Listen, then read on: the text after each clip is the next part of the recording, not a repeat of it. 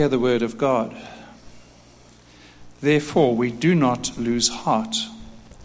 Though outwardly we are wasting away, yet inwardly we are being renewed day by day. For our light and momentary troubles are achieving for us an eternal glory that far outweighs them all. So we fix our eyes not on what is seen, but what is unseen, since what is seen is temporary, but what is unseen is eternal. For we know that it is that if the earthly tent we live in is destroyed, we have a building from God, an eternal house in heaven, not built by human hands. Meanwhile, we groan, longing to be clothed instead of with our heavenly dwelling, because when we are clothed, we will not be found naked. For while we are in this tent, we groan and are burdened, because we do not wish to be unclothed, but to be clothed instead with our heavenly dwelling, so that what is mortal may be swallowed up by life. Now the one who has fashioned us for this very purpose is God, who has given us the Spirit as a deposit guaranteeing what is to come.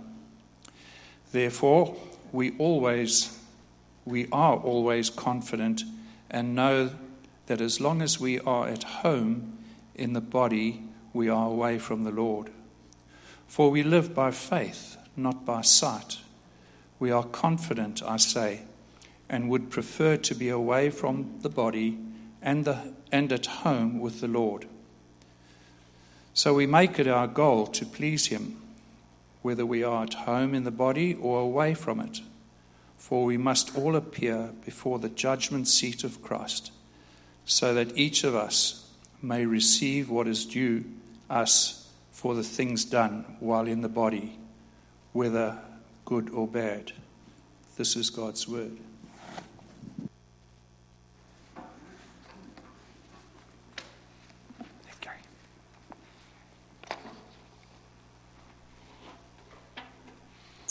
Let's pray.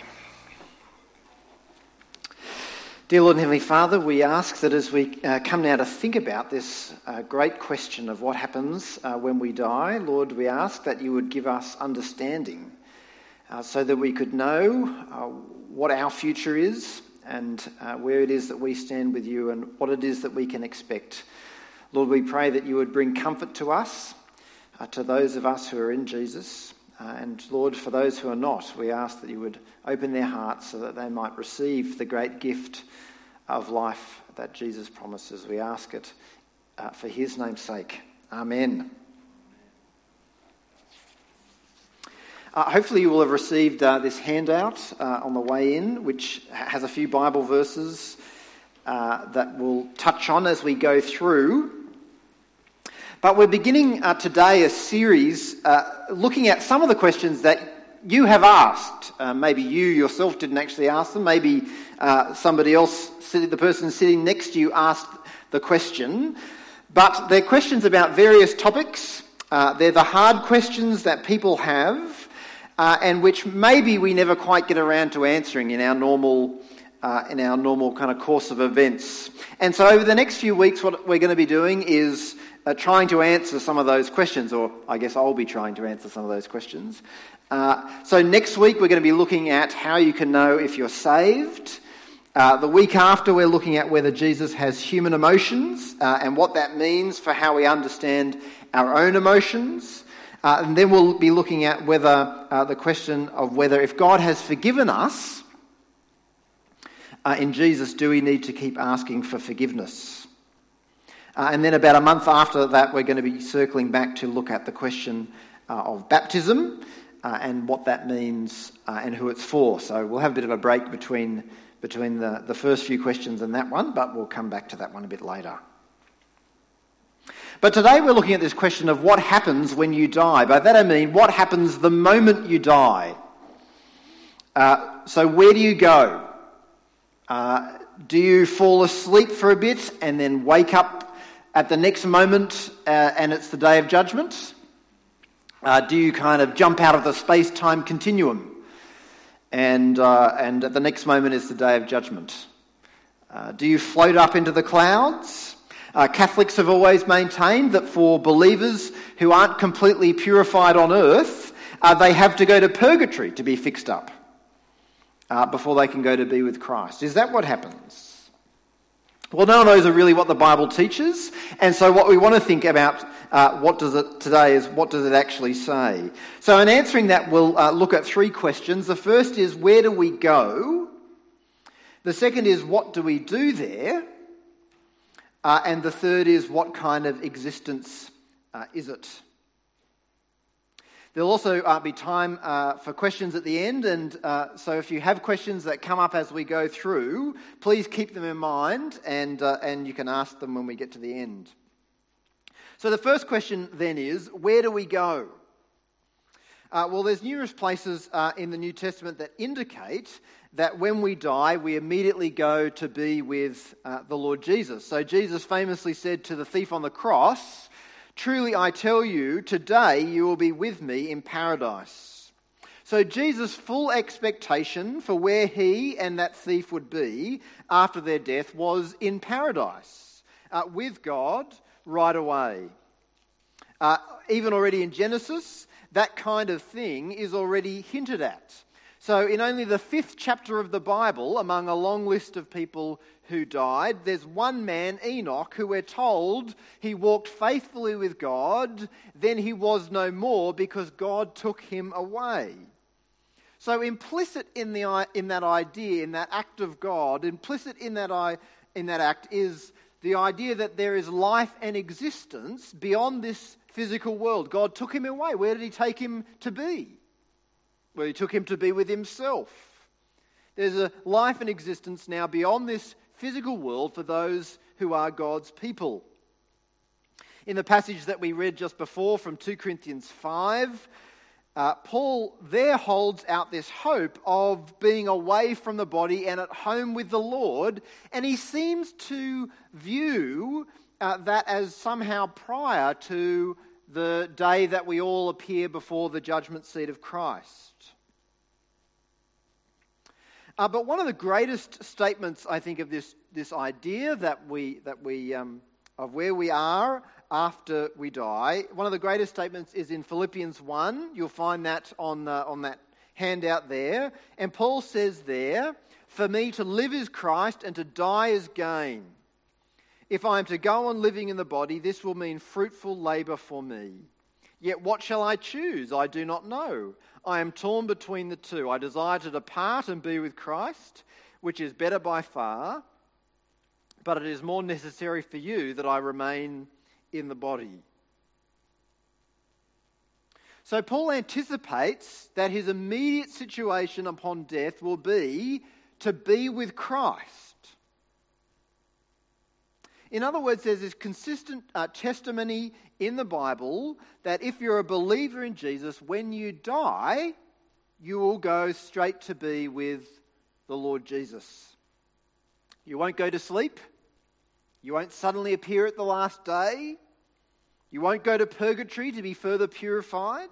You'll go straight to be with Christ. The great hope on the other side of death is not just life, as wonderful as that is, but the great hope on the other side of death is to be with the Lord Jesus Christ. It will be like meeting a friend that we've been writing to for years and who has been writing back to us for years, but a friend that we've never met. It will be as though the day has finally come when we meet our friend face to face. The day will come when we meet the one that our soul loves and in whom is all our delight. Death is not a terrifying reality, but it is the valley through which we walk in order to meet our long-lost friend, the Lord Jesus Christ. So if you're a believer, if you've entrusted yourself into the hands of Jesus, then when you die, you will go right on living and go to meet the Lord Jesus and his Father and the Holy Spirit.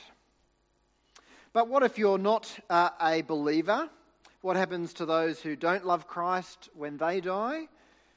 The Bible says that the destiny that's facing unbelievers is to be locked up, awaiting the final day of judgment. The Apostle Peter talks about that in 2 Peter chapter 2. He says there, you'll find that on the sheet, if this is so, then the Lord knows how to rescue the godly from trials and to hold the unrighteous for punishment on the day of judgment. So if you're not a believer, if you haven't given up your life to God in Christ, then when you die, you'll be, the Bible says, imprisoned by God, away from his presence, and awaiting the final judgment, and awaiting eternal condemnation, and awaiting an eternity separated from God and from all that's good and noble and true and lovely. It's a terrifying thought, but it's the message of God in the Bible, and it's the reason, in fact, that Jesus came to die on the cross, so that no one need suffer that fate if we know and love him. So where do we go when we die? Well, if we're believers, we go straight to be with God, straight to be with our Lord Jesus Christ. But what are believers doing during that period that they're with Christ? What are they occupying their time with? There's a number of passages, I guess, that talk about that. There's a number of passages in Revelation that give us some insight into that. The first passage is in Revelation chapter 20. Again, you'll find that on that sheet. It says, this is the Apostle John speaking, and he has a vision of the things that are yet to take place, the things that are now and are yet to take place. He says, I saw thrones on which were seated those who had been given authority to judge, and I saw the souls of those who had been beheaded because of their testimony about Jesus and because of the word of God.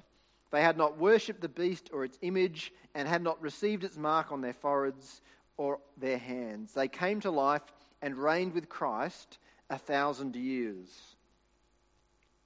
It's a little bit hard to jump right into the last few chapters of the book of Revelation and to get a handle on what's going on. But I think there's a few things that we can say about this passage that will help us in answering the question that we have. The first is that the time frame for these events that John is talking about here, the time frame for these events is set by the first few verses of chapter 20 in Revelation. And those verses describe what's called the binding of Satan to prevent him from deceiving the nations. Now that binding of Satan is just something that Jesus describes as taking place in his ministry, during the period of his ministry. So he comes, the 72 disciples come back, or the disciples come back, and Jesus says, I saw Satan fall like lightning from heaven. It's the same kind of event that's in view. In other words, the events of Revelation chapter 20, verse 4, are events that are taking place now. They're in the now.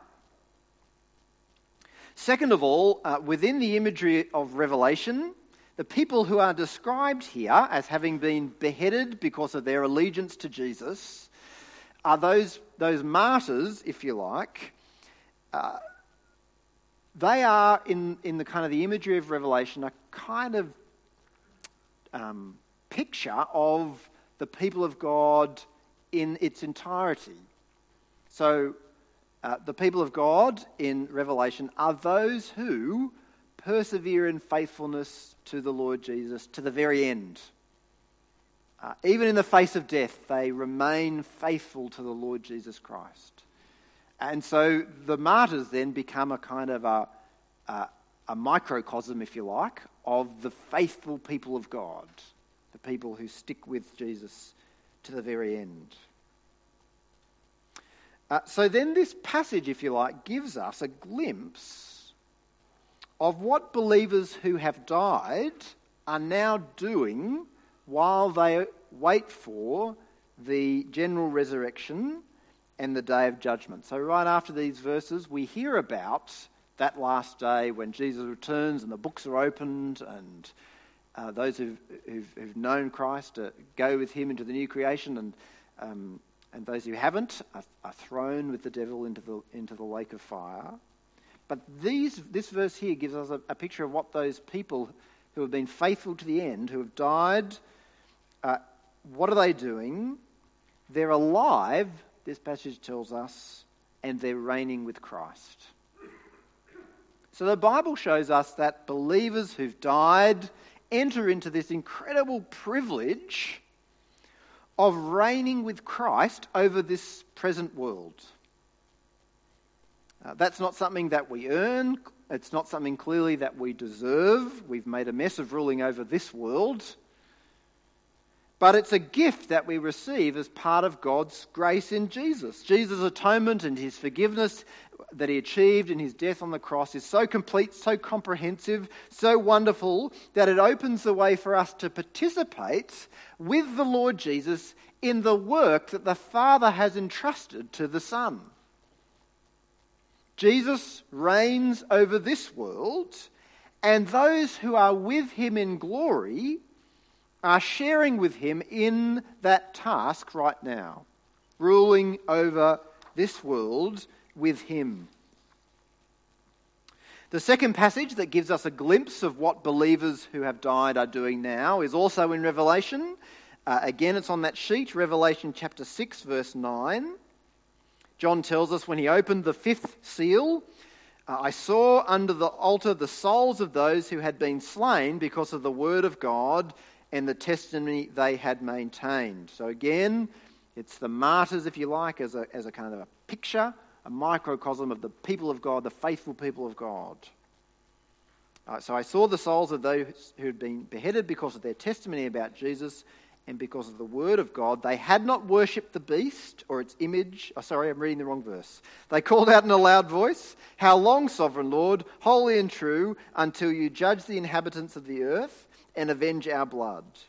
Then each of them was given a white robe, and they were told to wait a little longer until the full number of their fellow servants, their brothers and sisters, were killed just as they had been.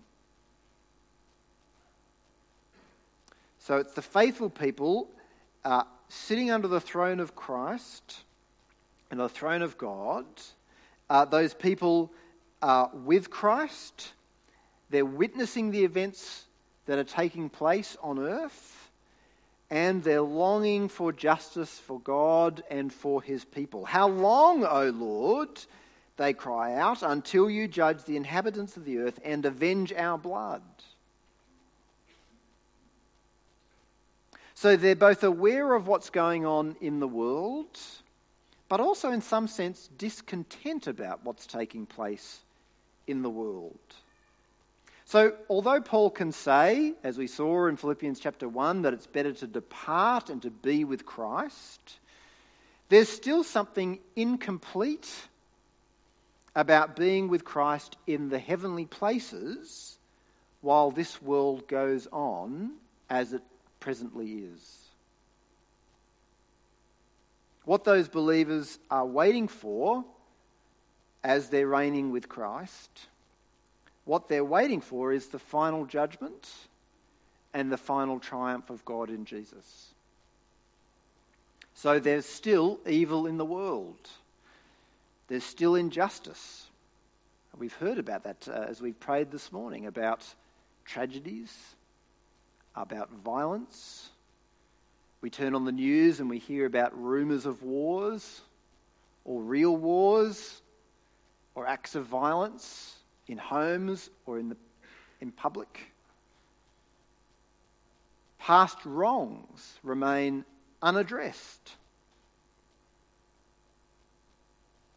And those in glory with Christ who have died are longing, along with Christ and the Father and the Holy Spirit, they're longing for that evil in this world to finally be conquered and for God to be vindicated once and for all.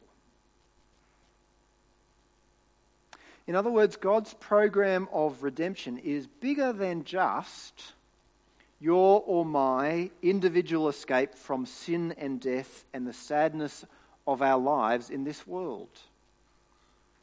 So when we die, we go to be with Christ. And Paul says it's better by far. But there's still something not right with that. There's still a waiting.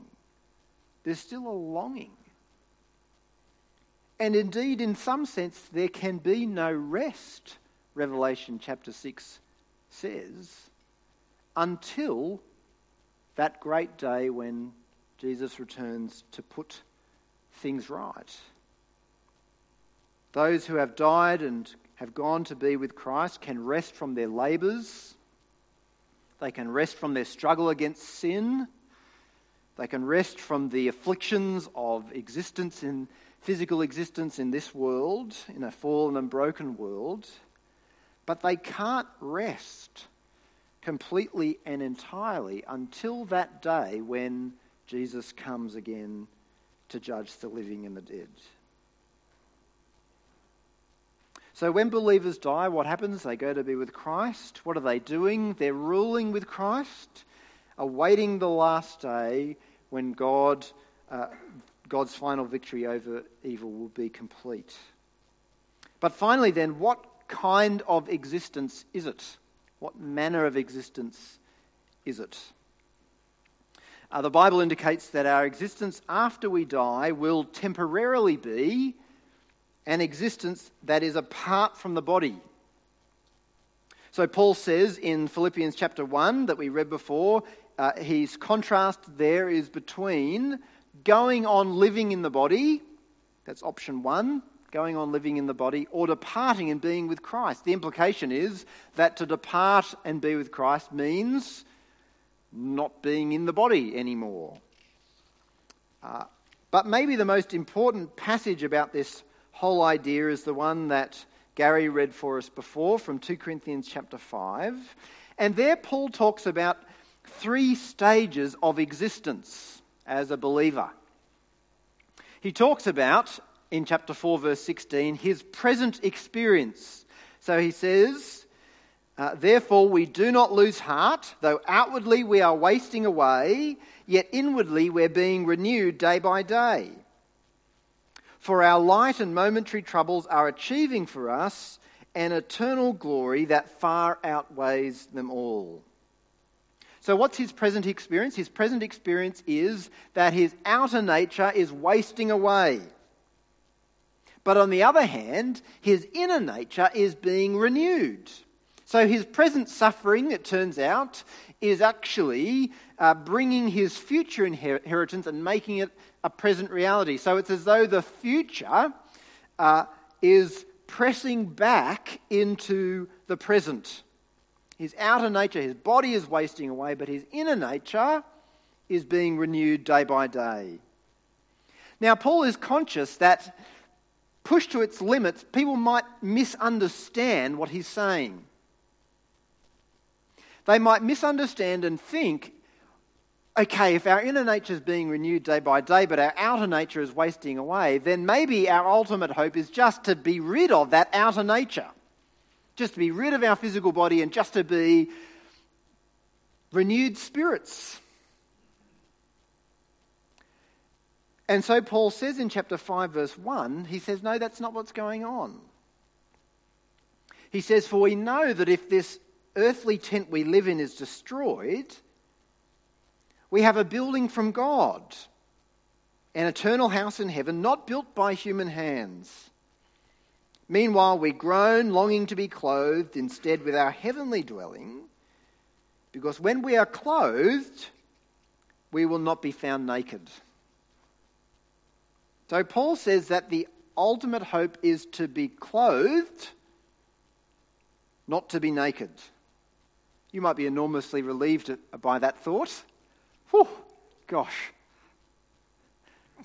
But Paul's not talking about what clothes we will or won't be wearing in the new creation. He's making a point. He's talking metaphorically. He's talking metaphorically about having a body or not having a body. He's saying that to not have a body is to be, it's a kind of nakedness. He says that this body that we live in is like a tent. It's like a temporary dwelling, and it's going to be destroyed. But our hope is not to go on living without a place to stay. Our hope is not to be a naked soul. Our hope is to be clothed with a heavenly dwelling. And the heavenly dwelling that Paul has in mind is the same heavenly dwelling that he talks about in one of his other letters to the church in Corinth, in 1 Corinthians chapter 15. There he talks about that great day when Jesus will return. And he talks about having been given on that day a body which is fit to live in God's new creation made in Jesus Christ. So he says in 1 Corinthians 15, the last passage there on that sheet, he says, "Listen, I tell you a mystery. We will not all sleep, but we will all be changed in a flash, in the twinkling of an eye at the last trumpet. For the trumpet will sound, the dead will be raised imperishable, and we will be changed. For the perishable must clothe itself with the imperishable, and the mortal with immortality." He's talking about the resurrection at the last day, and he's talking about a bodily resurrection from the dead. We'll be raised with new bodies, made to be like Christ's glorious resurrection body. The perishable, the outer nature, which is wasting away, will be raised imperishable. In other words, our ultimate hope is to be resurrected with new bodies. But that doesn't happen until that day when Jesus comes to judge the living and the dead, when he raises all people, either to life or to condemnation. Jesus will return and raise his people from the dead. And so in the verses that follow then, Paul goes on to talk about, well, what about in the meantime? Here's our present experience, outer nature wasting away, inner nature being renewed day by day. And there's the kind of the final experience, our outer nature being raised from the dead, made imperishable, made like Jesus' glorious body. But what about in the meantime? What about those who've died, whose bodies have died, but who are awaiting that last day? What happens to them? And so Paul seems to envisage in those next verses this kind of temporary state in which we're away from the body but at home with the Lord. He says in verse 6, "Therefore we're always confident and know that as long as we are at home in the body, we're away from the Lord." You can't have the two together. If I'm at home in the body, I'm away from the Lord. "For we live by faith, not by sight. We are confident, I say, and would prefer to be away from the body and at home with the Lord." So Paul seems to envisage this temporary state of what he calls nakedness. A state in which God's people who have died have lost their earthly bodies, but are also yet to receive their resurrection body. They're with Christ, they're reigning with him, longing for the last day, but they're also naked, unclothed, waiting to be clothed in immortal bodies like Christ's glorious body. Which is just like Jesus, actually, who on that day when he was crucified, he said to the thief on the cross with him, he said, "Today you'll be with me in paradise." But his body died, and it was laid in the grave. And it was only 3 days later that he took it up again. For those 3 days, he was with the Father, but without his physical body. Well, for us too, when our physical body dies, if we belong to Jesus, when our physical body dies, our inner nature, which has been resurrected and renewed by the Holy Spirit, will just go on living.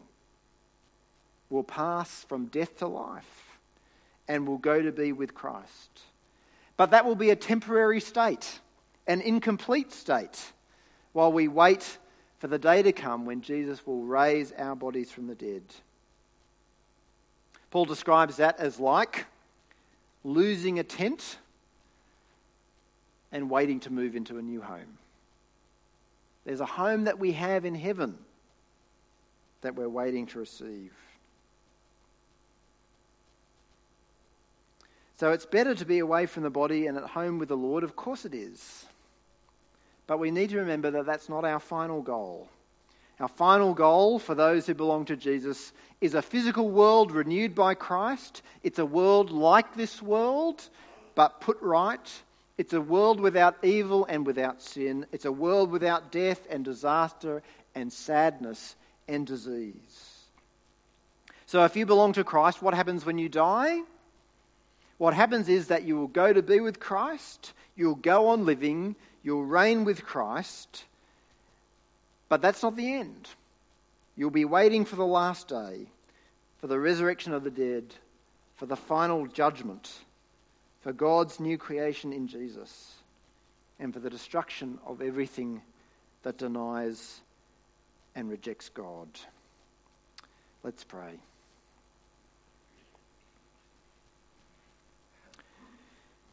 Dear Lord and Heavenly Father, thank you for the glorious hope that we have in the Lord Jesus Christ of life beyond death. Thank you that he is the resurrection and the life, and that whoever is with him has passed from death to life. Lord, thank you that that's already true, that those of us who have entrusted ourselves to Jesus, who have given our lives to him to rule and to take care of, Lord, that those of us who have done that have already been raised with Christ and seated with him in the heavenly places. And Lord, thank you that on that day when each of us faces death, thank you for the great hope and encouragement that we have that death is not the end, but merely the valley through which we must pass to meet our Lord and Saviour Jesus Christ face to face. Lord, we pray that that would be an encouragement for us when we face death, whenever that might be. Lord, help us to be prepared for that now by thinking on these realities. And Lord, help us to understand too that your great desire is not for us to shed this world, but for this world to be cleansed of evil, put right, and for us to be raised to be like Christ, not only in our character, but also by putting on the imperishable nature, which he inaugurated in himself in his own resurrection from the dead.